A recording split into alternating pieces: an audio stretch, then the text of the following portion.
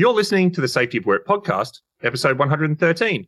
The question we're answering today is, when are seemingly impossible goals good for performance? Let's get started.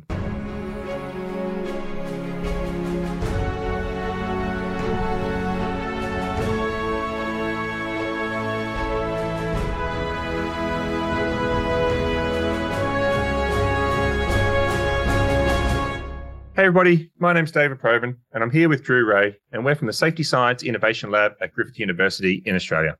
Welcome to the Safety of Work podcast.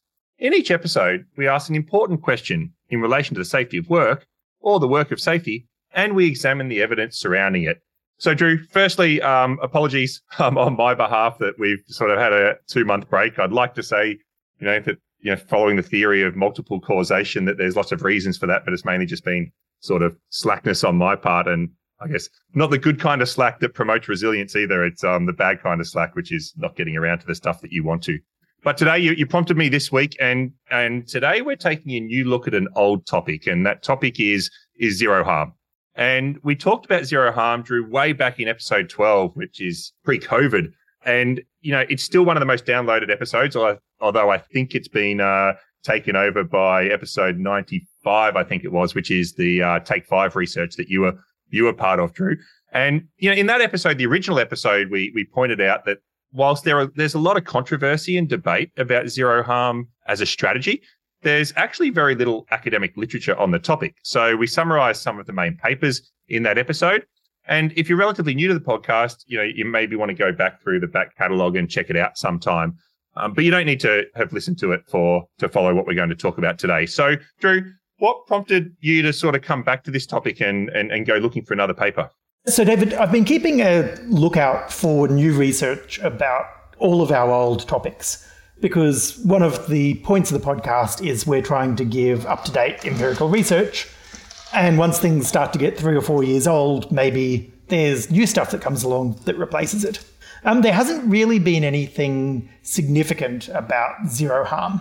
One of the main advocates of zero harm, Gerard Swetsloot, has published a new handbook, which I'd recommend if you're interested in a good history of sort of the overview of zero thinking and what are the arguments in favour of zero harm. But it's not new research and it doesn't really engage with any of the criticism. But what I did think is that we could look at the arguments for zero harm and look at whether there is evidence that directly supports those arguments. So the basic idea is that companies should adopt a sort of visionary goal of having zero accidents. Often that comes along with commitment statements by managers, sometimes by workers as well, that everyone is committed to the vision of having no accidents. The critics say that this is unrealistic because you can't have zero harm. So if you've got an impossible goal, that leads to corruption of safety measurement, corruption of safety management, underreporting, misclassification, binary thinking, disillusionment. But the advocates say that it's okay to have an aspirational vision. That's not a concrete target. It's a goal for the future that's going to drive innovation and learning and improvement. And that turns out to be something that has actually been studied, not in safety, but in the general idea of organizations that adopt these sort of aspirational goals. So that's what we're going to do today, is we're going to step outside safety and look just generally, is it a good or bad idea for organizations to have aspirational goals that aren't realistic targets? David, anything else you wanted to add before we get into the paper itself? No, I really like this idea. We'll introduce the paper shortly, but Drew, as soon as you sent me through the topic, I straight away went, ooh, you didn't mention zero. Okay, here's an opportunity to talk about goal zero. And I think organizations are in this loop, right, where I know maybe I can't achieve zero, but I can't set anything other than zero because that wouldn't be moral or responsible, because I'd be saying it's okay to hurt people. So I set zero because it's sort of like the best thing for me to do. And then I think what this paper hopefully today starts to talk about, well, it might actually not be the best thing to do in certain types of situations. And and I think it's really important that organizations understand, all of the dimensions of the work. Again, not just in the safety science, but the setting and the achievement of these visionary goals and the organizational conditions that, the positive conditions that those goals can create and the the negative conditions depending on the characteristics of the organization. So it was a lot of fun to read through this paper, Drew. So would you like to introduce it? Okay, so the paper has 5 authors: Sim Sitkin, Kelly C., Chet Miller, Michael Lawless, and Andrew Carton. They're all associate professors or professors at big universities in the US, at Duke, New York, Houston, Maryland, Penn State. They're all very experienced management researchers. They've all got their own topics of interest, mainly focused on senior management goal setting and decision making. But they also seem to be part of this ongoing collaboration on the topic of organizations that set impossible goals. And so there are 3 or 4 publications, all drawn from the same total group of about 7 or 8 authors. I think what they have in common is that they all did work at Duke at some point in time, and that's how they all know each other, and they've just got this shared interest. The paper is called The Paradox of Stretch Goals: Organizations in Pursuit of the Seemingly Impossible. It's published in a journal called the Academy of Management Review. This is a highly, highly respected journal. It mainly focuses on theory papers, but papers that are grounded in evidence from non-management disciplines.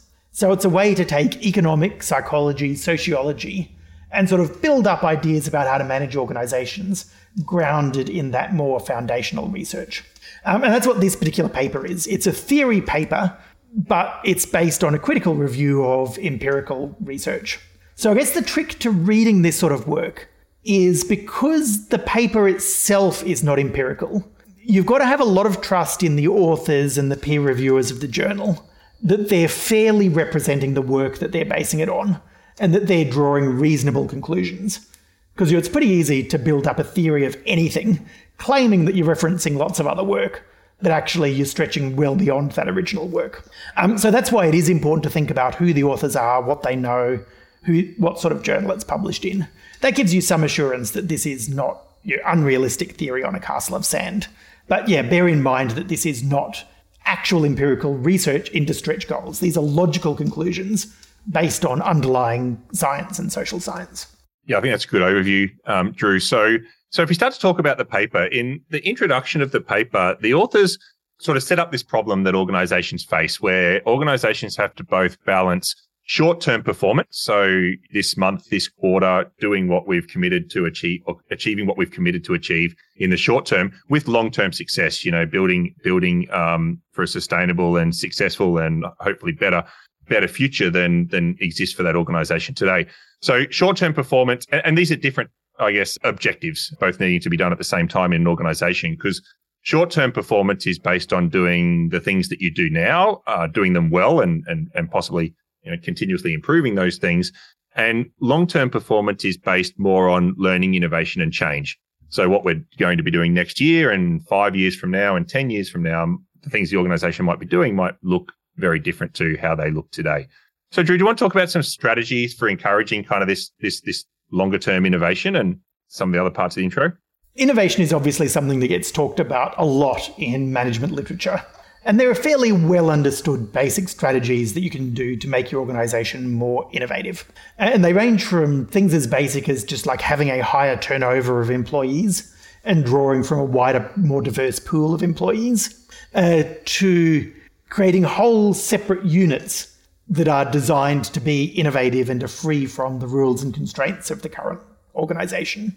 Like the Google Moonshot program or something like that, a whole program and team and resource to just go and find the next idea. Yeah, exactly. And then there's sort of strategies in between. So there's, rather than having a whole separate unit, you can have more decentralization. So allowing individual business units to be more free to make big strategic choices. Or leveraging your current employees, picking out ones who aren't thriving in the current order and putting them together in a team to do something else instead. Or sort of broad cultural strategies like manipulating risk preferences by the way you reward employees and the way you do evaluations to sort of encourage people to do more risk-taking and less conservatism. But the overall sort of point of all of these strategies is really sort of 3 things. You're trying to redirect energy, attention, and action towards alternate futures rather than managing the status quo well. And that redirection is really quite hard to do because there's a lot of built-in incentive and motivation to do things well right now rather than to take risks that might not pay off. And so, Drew, redirection just for redirection's sake isn't necessarily in the long-term interest of an organization. So one way of, trying to support this redirection is this idea of setting a stretch goal. So we want to redirect the energy, attention, and action into an alternate future, but we want that alternate future to be in pursuit of this future state vision or this stretch goal, something that seems to be impossible today, but will be a great outcome if the organization was able to achieve it. So the idea of this stretch goal is that it disrupts, current complacency, don't like that word, but it promotes new ways of thinking and acting. And the stretch goal might serve like a deliberate moment of crisis, like you're almost creating a crisis or an uncomfortability in the organization by saying we really want to be way over here, and it's very different to where we are today. And this feeling of crisis can also do those things, promote innovation and experimentation and new directions for the organization, because the very idea of a stretch goal suggests that the current ways of doing things are obviously, keep doing more of the same, then you're not going to achieve this stretch goal. So new ways of doing things are very much encouraged through the setting of that stretch goal. Yeah. So a good example of this might be, this is one of the sort of success stories that's told about stretch goals, is Toyota setting a goal of like cutting fuel efficiency. Doubling fuel efficiency or cutting the amount of fuel a car needs in half. And there's just no way you can achieve that by making a standard combustion engine incrementally more efficient. And so this stretch goal was credited with sort of the introduction of hybrid cars. You've got to have a whole new way of managing your car to get that sort of a seemingly impossible goal of doubling your efficiency. Or another one was Southwestern Airlines getting 10-minute turnaround times for airplanes at gates. That it was just such a change that the regulators thought it was impossible under regulations. The people at the airport thought it was impossible. So it's so disruptive that you can't just say, oh, we're going to get there bit by bit by doing things better and better and better. You've actually got to drastically change the way you do things to meet the stretch goal. And so I think, Drew, these ideas people might see, cutting costs in half or reducing, R&D development cycles from years down to months. And then in the safety space, going from having, maybe a number of major incidents and minor incidents every month or year to zero, right? It's this idea that is this really big, seemingly impossible goal when looking at the current functioning of the organization. So, Drew, I think a good paper, and this is sort of a combination of, this is a little bit of theorizing and a little bit of literature review. I don't know quite what you call this paper, but one of the things that I like about a good paper that's written in this style is that the authors actually lay out their questions that they specifically want to answer. Like they actually frame this paper up underneath the title with what are the things that we're specifically interested in exploring through this paper. So do you want to sort of talk about that? Because I know you really like this type of format. Yes. I think every research paper should have a research question. In this case, they've got 4 questions. And these questions come out of the observation that there are lots of success stories of organizations who both set these seemingly impossible goals and dramatically improve their position as a result of those goals. But I think the authors sort of suspect that some of this anecdotal storytelling might be a little bit suspect. So their questions are, firstly, what are the mechanisms through which having a stretch goal might result in exploratory learning and improved organizational performance? So in other words, instead of sort of, step 1, steal underpants, step 3, profit, step 2, question mark, how do you actually get from A to B? And then, given that there are mechanisms, what are the risks of those mechanisms? So in other words, is it always going to be positive, or how could it get worse? Once you've laid out those sort of mechanisms, positives and negatives, you can then ask, well, when does it happen? Does it sometimes work and sometimes not work? And are there patterns to when it's more likely to work and patterns for when it's less likely to work? And then their final question was, does this pattern actually hold true? Do the organizations that fit the pattern that should succeed, are they the ones that adopt stretch goals? Or do organizations that are unlikely to fit the pattern adopt stretch goals? And spoiler alert, what they're doing here is pointing out a paradox, which is the title of the paper. That they're eventually going to build to the argument that the organizations who could benefit from stretch goals don't set them, and the organizations who are unlikely to benefit from stretch goals do set them. And they explain some of the forces that might cause that to be the case. Yeah, I think, Drew, I like a good paradox in social science research, and I like it when authors say, look, this is quite complex, yet we can find patterns for how these social systems are likely to work. So the definition of a stretch goal is kind of really important. We've talked around a bit of a definition, but there's a sort of a 4-point definition here of a stretch goal. One is that it's expressed as an outcome goal. It's usually a very quantifiable level of performance or an achievement of something very, very specific. The second is the probability of reaching the goal is unknown, but at the moment it seems to be impossible, and it could be something like a 0% possibility. It's not the same thing as a challenging goal, which have a non-zero, like a 10% probability of reaching them. And that might be improve our production by 20%. Like, that might seem very difficult, but it's something that is not a 0% chance of happening. This is not the same thing as there's an expectation that the people charged with pursuing the goal will figure out the strategies on how to reach it. And so, Drew, when I read that definition, I straight away thought of the moon race in the 1960s, and when JFK stood before Congress in 1961 and said, and I quote, that the US should commit itself to achieving this goal before the decade is out of landing a man on the moon and returning him safely to the Earth. Now, I think what's interesting with that goal is at that point in time, NASA had never actually successfully put a person into space. And it was only a year after a Russian cosmonaut was the first person into space. So, the idea of not only getting into space, but actually landing a person on the moon and bringing them back to Earth was something that was seen to be impossible. But, from Kennedy's point of view, he's just, well, NASA will figure this out. I just need to set them the goal.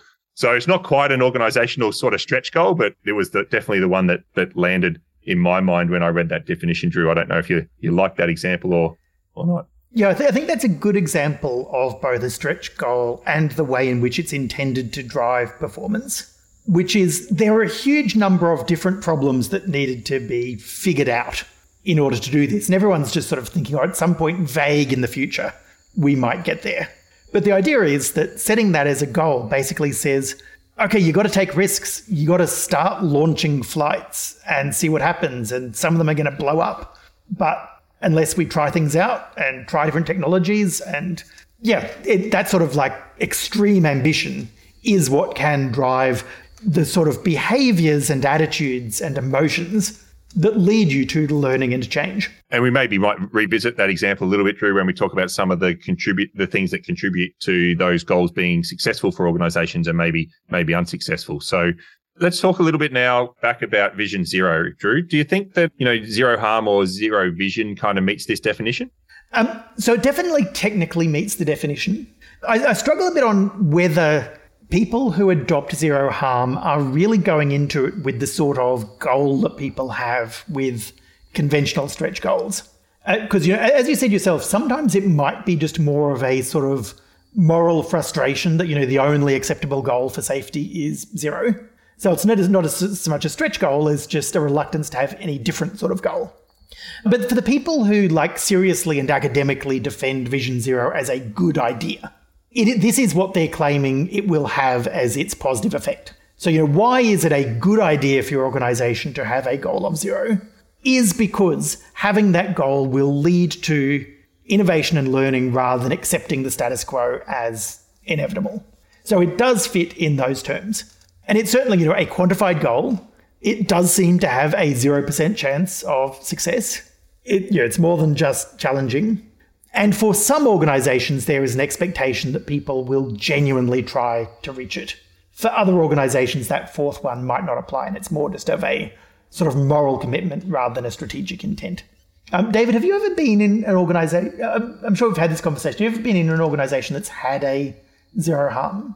I don't think I've ever. I mean, it's definitely been not as a front and center express goal of the organization. I mean, definitely certain business units that adopted it in organizations I'd worked in, and it was definitely, there was some subtle background campaigning that had gone on in organizations that I was part of, but it was never on T-shirts and coffee cups and slogans and not in what I'd imagine an organization that's doing zero harm, what it would look and feel like inside. And the language was never a big part of any organization I was in. So the one organization that I've had the most interaction with a zero harm policy would be Downer. And that's kind of interesting because some of it appeared to be just more of it's zero because it has to be zero. And Sid Decker would mock their staff every time they showed up with this zero harm on their pockets because it's like branded onto all of the clothing and stuff like that. But what I found interesting is this is an organization that I was involved in precisely because they were doing a lot of research and innovation and trying to systematically try out brand new big picture things to shift the game on safety. So there was actually this alignment between the zero harm policy and an organization which was doing that real future thinking and experimentation and playfulness and trying to drive a sort of game shift learning. So, that's a N equals 1, but it's one example of an organization with both zero harm and this genuine desire to make real innovative change for safety. Yeah, and I think that's where you mentioned earlier about why the goal is set and whether it's designed as an actual stretch goal to design that, or there's other reasons, because obviously the organization you're talking about is part of a contracting supply chain, and it's doing a lot of demonstrated safety to a lot of clients who have an expectation to see certain things when they're contracting certain organizations. So, there's lots of different, again, like you said, there's reasons, both moral and commercial, as well as, I guess, strategic, why organizations might set these goals. And so that may have been part of the case in that organization as well. Yes, exactly. So 2 dimensions you mentioned. So extreme difficulty, extreme novelty. So it must be a very difficult goal and no clear and apparent discernible path to achieve it at this point in time. So Drew, let's talk a little bit about how stretch goals can kind of facilitate and disrupt this learning and performance improvement kind of outcomes of organizations. And do you want to explain how the authors talk through how stretch goals could create positive outcomes as well as maybe negative outcomes inside organizations?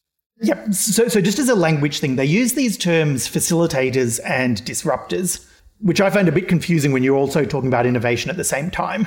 Because basically when they say facilitator, they mean sort of positive effect, and disruptor, they mean negative effect on performance.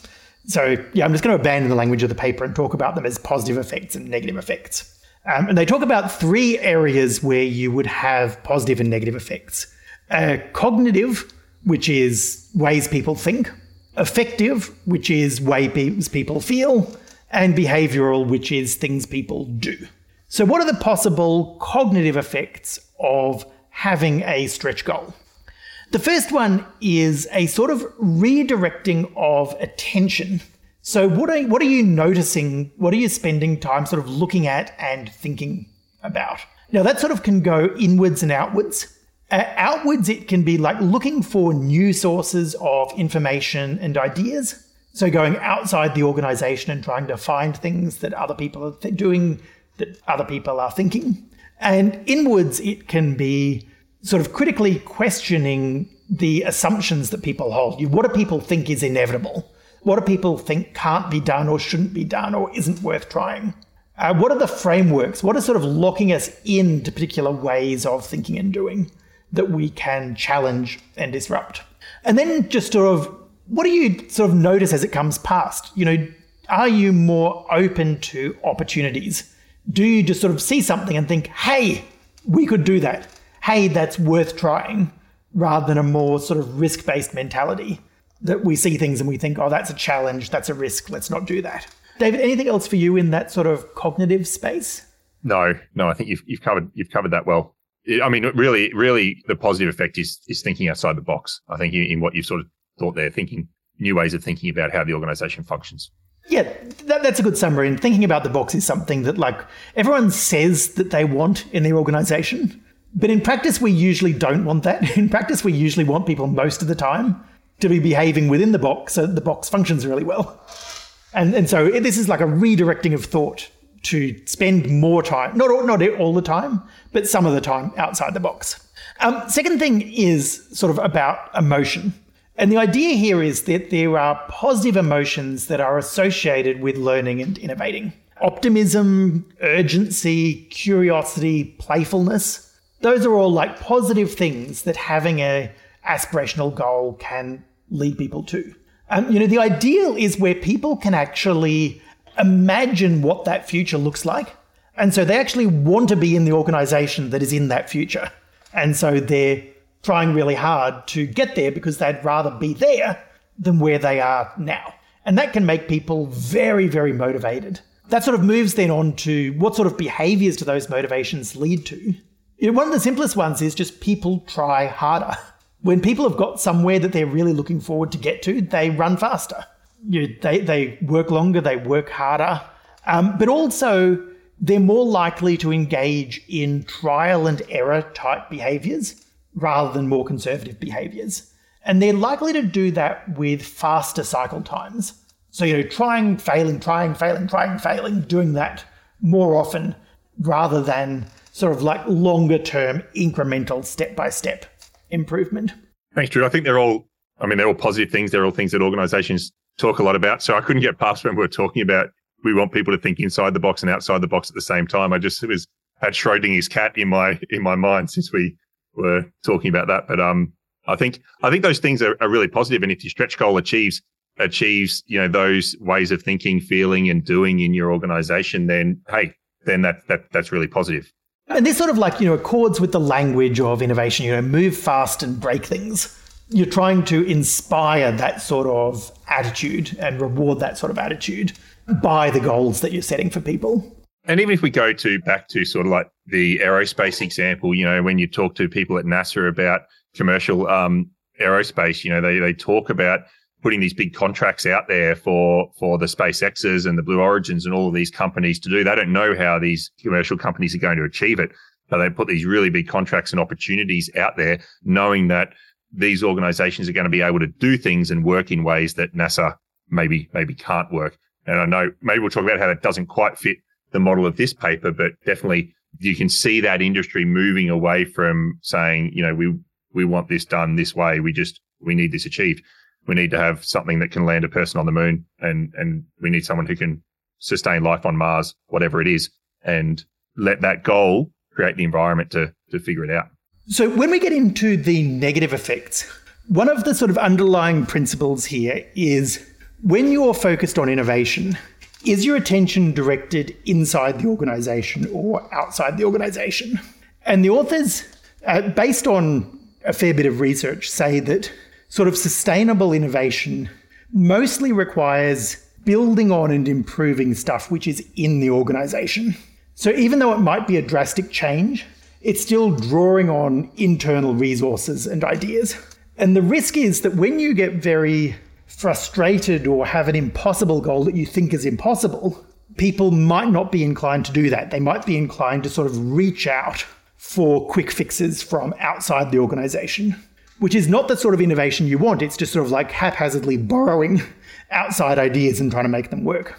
So in terms of thinking, if people can't make any sense of how to get to the goal, then they end up with disorganized and impulsive thinking.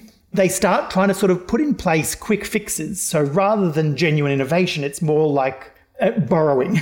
You're grabbing an idea that works somewhere else and trying it here. So if you're trying to learn, then learning from outside is good, but it's got to be systematic and it's got to be genuinely bringing the ideas into the organization rather than just sort of haphazardly grabbing small ideas without systematically thinking whether they're a good fit, whether they're most useful, whether they're actually going to help reach the ultimate goal. In terms of emotion, the important thing here is that emotions work in sort of both directions. Anything that can make you happy can make you sad in the wrong environment. So sure, having an impossible goal can highlight a sort of more exciting future and make you optimistic to get there, but it can instead make you think, oh, the goal is impossible. We're not going to get there. This is hopeless. What are we doing here? And so, depending on sort of who you've got and how they're already thinking, rather than being optimistic, people can get demotivated, feel helpless, even get into this anti-innovative environment of fear, that they're actually afraid to take steps towards the goal because they fear the consequences even of trying. And the trouble is that when you're in an innovation trial and error type mode, you're always going to have failures.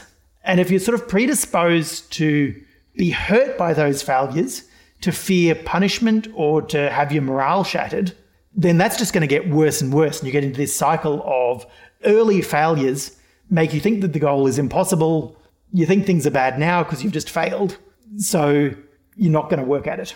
And even for an organization that is making progress, the closer you get to the goal, the less you have initiative for working towards it, because the more you're sort of tempted back into the conservative mold of just, small incremental changes. Yeah. So I think that's Phil. Did you want to finish off any more of those negative characteristics?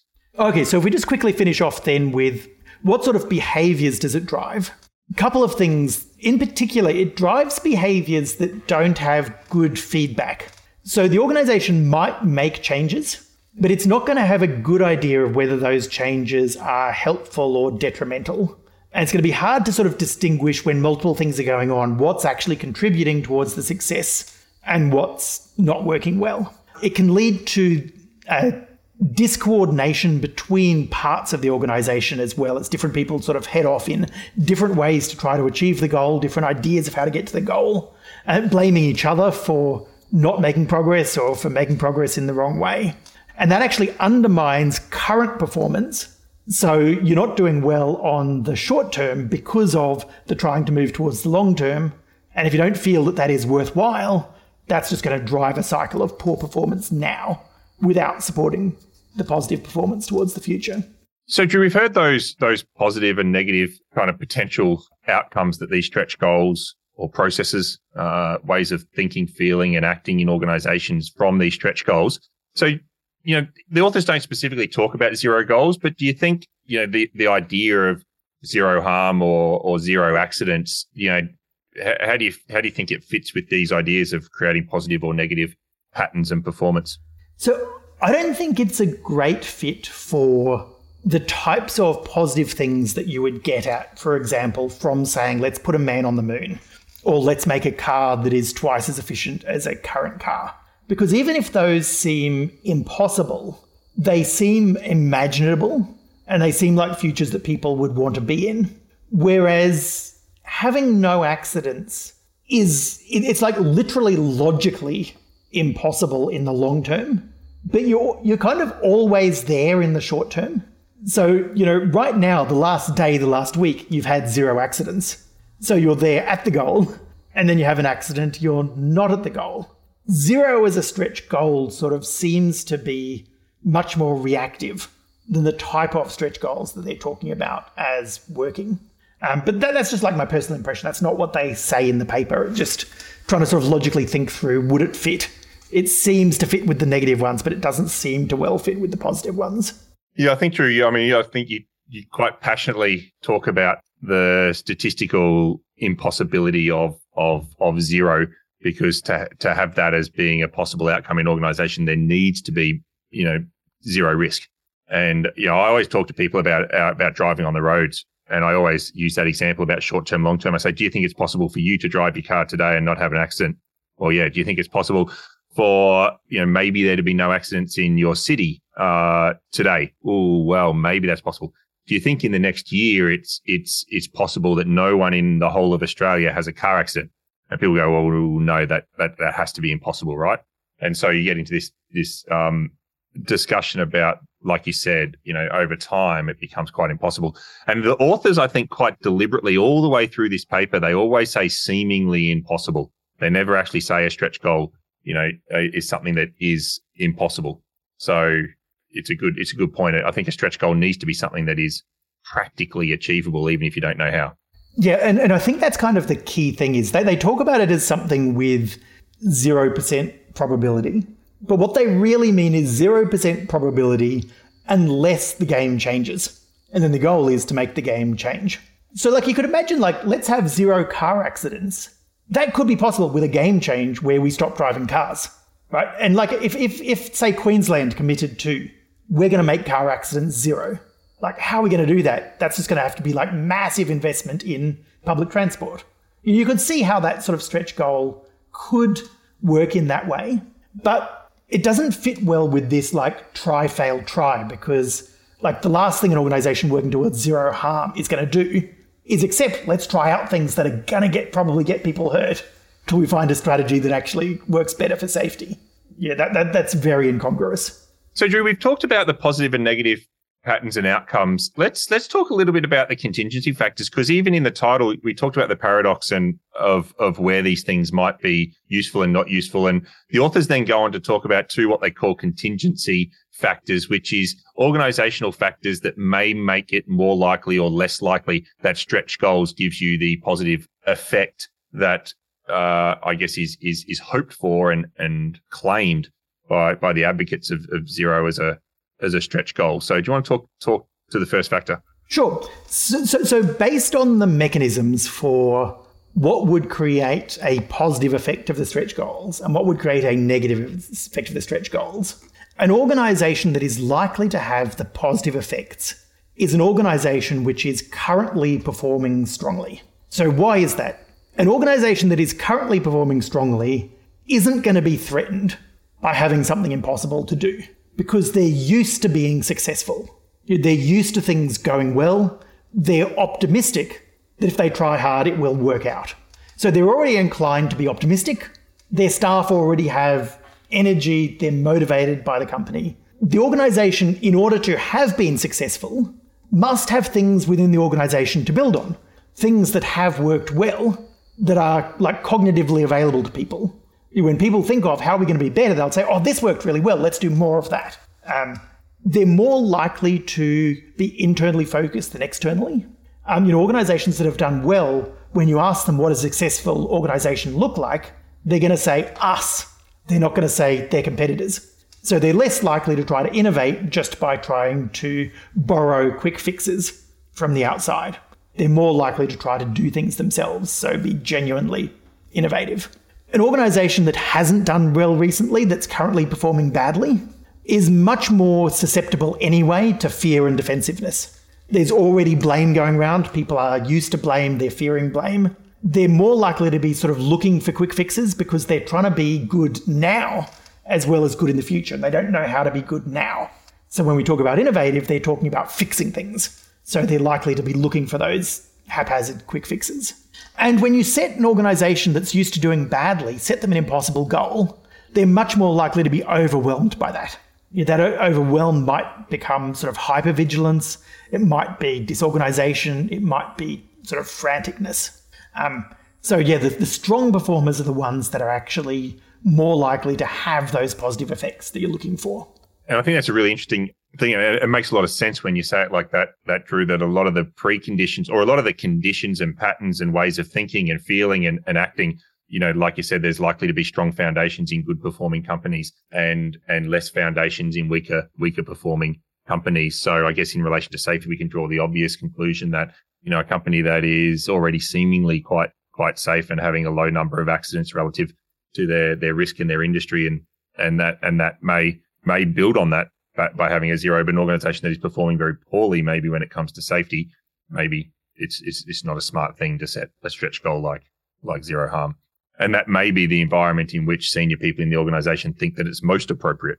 So yeah, we are going to get onto that as to who is more inclined to put on a stretch goal.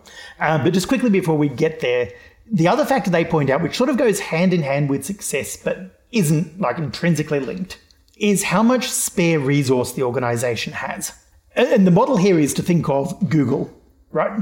Google, when it wants to set a stretch goal, just takes some of its spare cash and dumps it into an entirely new organization and says, have all the resources you want, have all the people you want, just try new things. If we lose that money, so what? That's what like the ultimate in Slack resources looks like.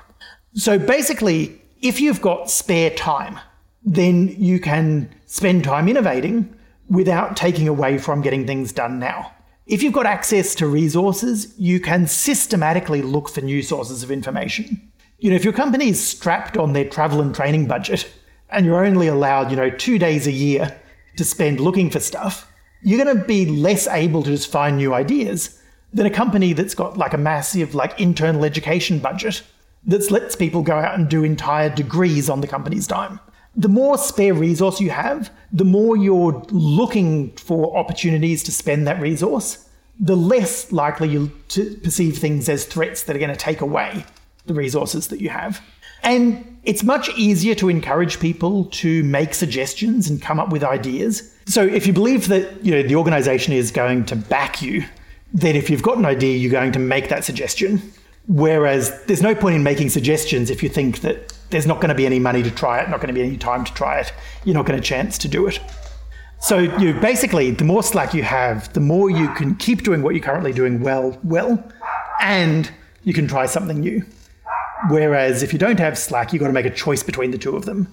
You're going to compromise current performance in order to get that future innovation and change. So Drew, I think that makes a lot of sense, right? So good performing companies with excess capacity in terms of resources, maybe get the positive benefits of stretch goals. Organizations that are maybe poor performers and stretched on resources, maybe get more of the negative sort of patterns and outcomes of stretch goals. So then which types of organizations are, I maybe gave a bit of a spoiler earlier, but what types of organizations sort of seem to be the ones that actually pursue stretch goals? Yes. So I don't know if it's much of a spoiler when it's the whole title of the paper, The Paradox of Stretch Goals. If you're successful, if you've got spare resources, then you're not feeling any pressure to innovate. Your success breeds conservatism and risk aversion because you're doing well, you're doing fine. You don't need to change, you don't want to change. This is like, the British in the lead up to World War I were deliberately trying to slow the pace of innovation in warships because they were winning. Why do you want a game-changing ship when you've got the best navy in the world? What you want is for things to stay the same. Whereas if you're in an organization that's falling short, you feel that you're not doing as well as your competitors or even not doing as well as you used to be, then you're looking to change direction. You're looking to turn the corner and you're looking for big picture ways to do that, to change the whole momentum. So basically, the type of organization that tends to set stretch goals is the type of organization where they're going to backfire. And the type of organization that doesn't tend to set stretch goals is probably the one that would most benefit, most be able to learn and innovate if they were to set those stretch goals. So Drew, let's just touch back in then on maybe why people think, maybe before listening to this podcast or reading this paper, in terms of the authors of this paper, why do people think stretch goals are a good idea? We hear about stretch goals a lot in business. I have throughout my whole career, a specific term, every year with annual performance target setting, the idea of setting stretch goals. So why might people think that it's a good idea? So the most immediate reason is just very obvious in that there's a lot of success stories about organizations that have set stretch goals and have achieved success. Those are great stories. They're great stories to tell. They're great stories to read. They're very optimistic and inspiring. Who doesn't want to be the next Apple? Who doesn't want to be the next Toyota? Who doesn't want to be the next Google? Who doesn't want a story of organization was struggling and then they set themselves the ambition to change the world and they changed the world? But if you look closely at those stories, most of them were organizations that at the time they set the stretch goal had good resource endowments. So in other words, these are actually the people who break the pattern or break the paradox because even though they were successful, they still decided to go ahead and set stretch goals because they thought the way to stay successful wasn't to stay the same. It was to vote current success towards future innovation. So they're actually kind of exceptions rather than a pattern that, if you feel like you should set stretch goals, you should set stretch goals. So in other words, if you are already the next Google, then go ahead and innovate. If you're already the next Apple, go ahead and innovate. If you're already the next Toyota, go ahead and innovate because that's long-term the only way to keep your lead is to do this sort of innovation. But, if you're an organization that's currently struggling, this might not be the answer to stop struggling by setting the stretch goal. Or struggling, or without the resources. I think that's the other good point in here as well. We see these stretch goals coming at a time when organizations are doing sort of are really challenged on resources and even going through quite deliberate resource reduction cost-cutting type programs and setting really ambitious stretch goals at the same time, thinking that these things might go together. But this paper here sort of suggests that they go the opposite direction. Yes, no, I think that's almost like one of the inevitable patterns that I've run across in my career is organizations setting stretch goals for efficiency because they sort of are experiencing a shortfall in resources and they want to try to recapture some of that margin. They're setting stretch goals for efficiency, and that like falls straight into the negative trap in that, you can't innovate for greater efficiency at the same time as you're feeling that push. You've got to invest in order to reap those returns. I don't really know where sort of safety fits quite in this, because an organization could be quite successful in other fields and pick safety as their area that they want to innovate in. That would actually match the positive pattern. An organization that's doing well in terms of productivity, they recognize they've got a bit of spare cash. They think, okay, let's set some real game-changing goals for safety. Would actually make sense with the positive pattern. But it tends to be that organizations with poor safety performance are simultaneously experiencing particularly crunched margins, resource shortfalls, and often poor performance in other areas as well. So, Drew, we've talked about some of these success stories, and I mean, there's always a risk of cherry picking these success stories and believing that the conditions that created those success stories can be reapplied to our own situation. Do you want to talk a little bit about, I guess, how that might relate to safety? And I know you've sort of pulled some quotes out of the paper as well. Okay, so this is just a sort of general warning they give about how businesses learn what's good behavior. And it's a real problem with, it happens in leadership research as well, where we see these apparent success stories that come out of both sort of selection bias and incomplete learning cycles. For a short period, there's apparent success. So we say that must be a great strategy. What we don't see is what that looks like in the long term. And what we don't see is all those other organizations or other leaders that were doing the exact same thing without becoming the success story, because those don't make the news. And I think this happens particularly in safety all the time. We have a relatively short period when we don't have accidents. And we champion that as a big success story. Hey, come and learn from us because we're doing it well. But there hasn't been any sort of long-term change in the underlying risk. There's just been a relatively short period of no accidents. And so trying to say, that's because of the zero harm, or that's because of the stretch goal, that is a real logical fallacy. So we really got to understand these things, like systematically find not just a good set of organizations that happen to have had success and happen to have done zero harm, but find all the organizations that adopted zero harm and see what effect it had on all those organizations over the longer term. And that's really hard research to do because companies that are doing badly don't stick their hand up and volunteer to be part of research into what makes safety successful.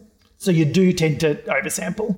And I think the second part, Drew, in one of these quotes, which we might not get to for time, but is that the coupling of adopting a zero harm stretch goal and then having a period of good performance.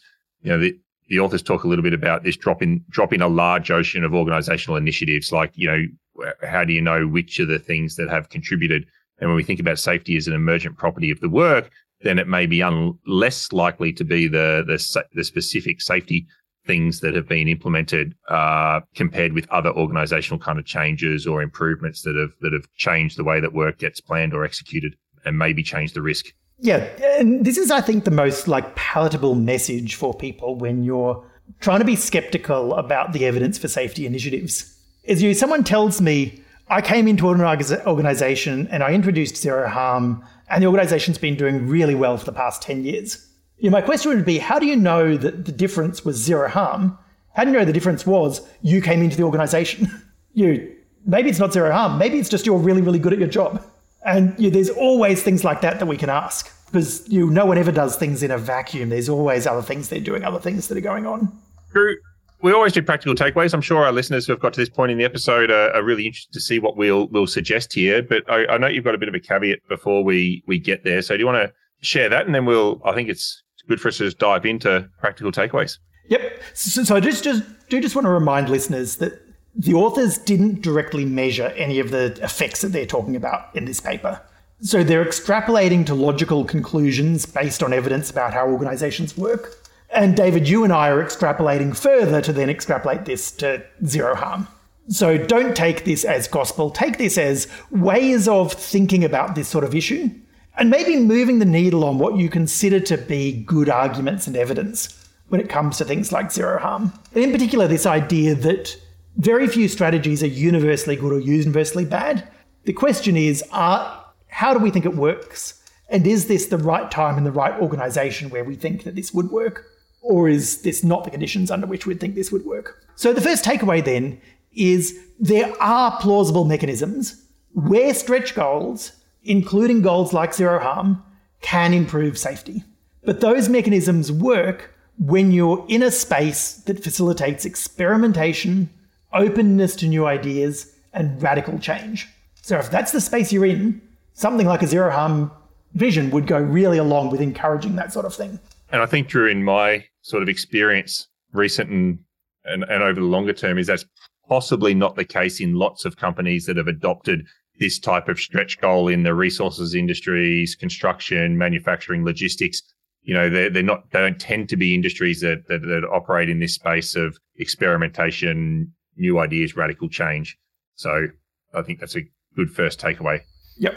Second one is that the organizations that should be thinking in terms of stretch goals are the ones that are currently successful and they've got time, space, and other resources. And that goes both ways. If you're an organization that finds itself that has like currently free resources or currently seems to be doing well, that's exactly the time you should be trying to shift towards that longer term thinking rather than focusing all your energy just on maintaining what you're doing now. And so I think, Drew, thinking of it as like a good to great, like setting a stretch target when you're already good. And I liked your point earlier that it may not be just in relation to safety performance. Like you might be a really good operational performance company that has, got safety maybe not where you want it to be, but you might have good reliability, good productivity, and a bunch of other things. And again, it gives you those foundations to draw on and leverage maybe into the safety stretch goal. The third one is mainly Drew sort of thinking around this issue, I guess. Because of the way they talk about when stretch goals work, I think possibly, even if you want to set a stretch goal for safety, expressing it as zero harm might not be quite right. It might be better to express your stretch goal as something that is a bit more specific to your own organization and more about trying to radically change risk exposure. So, radically change the amount of car travel or sort of like get rid of car travel. That seems impossible, but would be really good for safety if you could do it. Radically change the amount of work at heights. Radically change your goal. People in an organization never go into confined spaces. How are we going to achieve that? Or even like change number of hours per week. We're going to set a stretch goal that we get the same amount of stuff done and people only need to be at work for 30 hours or 4 days a week. All of those things would be like positive transformation that gives that idea of an impossible vision that people can see and can try to make possible. Whereas expressing things in terms of zero, I think, is a little bit at odds with that. Andrew, I think it's a really good point. I was just reminded of when you were talking about that is I was involved in an organisation and we set a target of a 50% reduction in windscreen time, which was around car travel. It was a very geographically, you would know Western Queensland well, it was a very geographically diverse asset. Lots of people driving to and from very remote areas and obviously quite a worrying risk of light vehicle type incidents. And that was the goal was 50% reduction. And it was one of those things that's impossible. But, the organisation, I don't know if it ever quite achieved it, but, found very different ways of working for people to achieve certain tasks. So I think that was good. And I added a few extra ones here, like, something seemingly impossible, but maybe drive performance of just saying, we're going to have 2 engineering layers of protection for every fatality risk in the company. Or something like that, where it's just seemingly, like you said, seemingly impossible, but gives people something to, run towards rather than run away from. Yep, and I think that particular one is something that has gone very well with what people were originally trying to get at with zero harm. Like, I think in its early conception, people were trying to get away from this idea that the accident happened, that's inevitable, there's nothing else we can do about it. So having that attitude, every accident, there is something that we could engineer rather than just saying, there's nothing we can do about this. That's the sort of vision.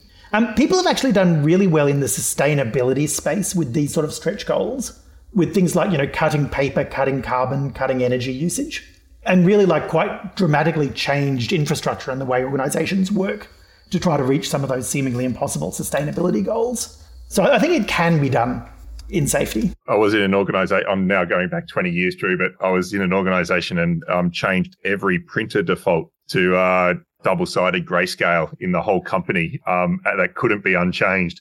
And yes, for a moment, I was an incredibly popular person in the company. But it's the type of thing radically changed the way that people kind of do things. I won't talk about some of the unintended consequences of something like that. But you're right. I think the environment sort of function has used it well. So final takeaway, Drew. Okay, so this is actually repeating something we said in episode 12. And David, I'm interested if you sort of still agree with this point you made back then, which is I think that if you're in an organization with zero harm right now, or you're having a zero harm sort of imposed from the outside through contractual relationships, I don't think it's worth fighting about. I think the actual wording of the slogan is pretty insignificant.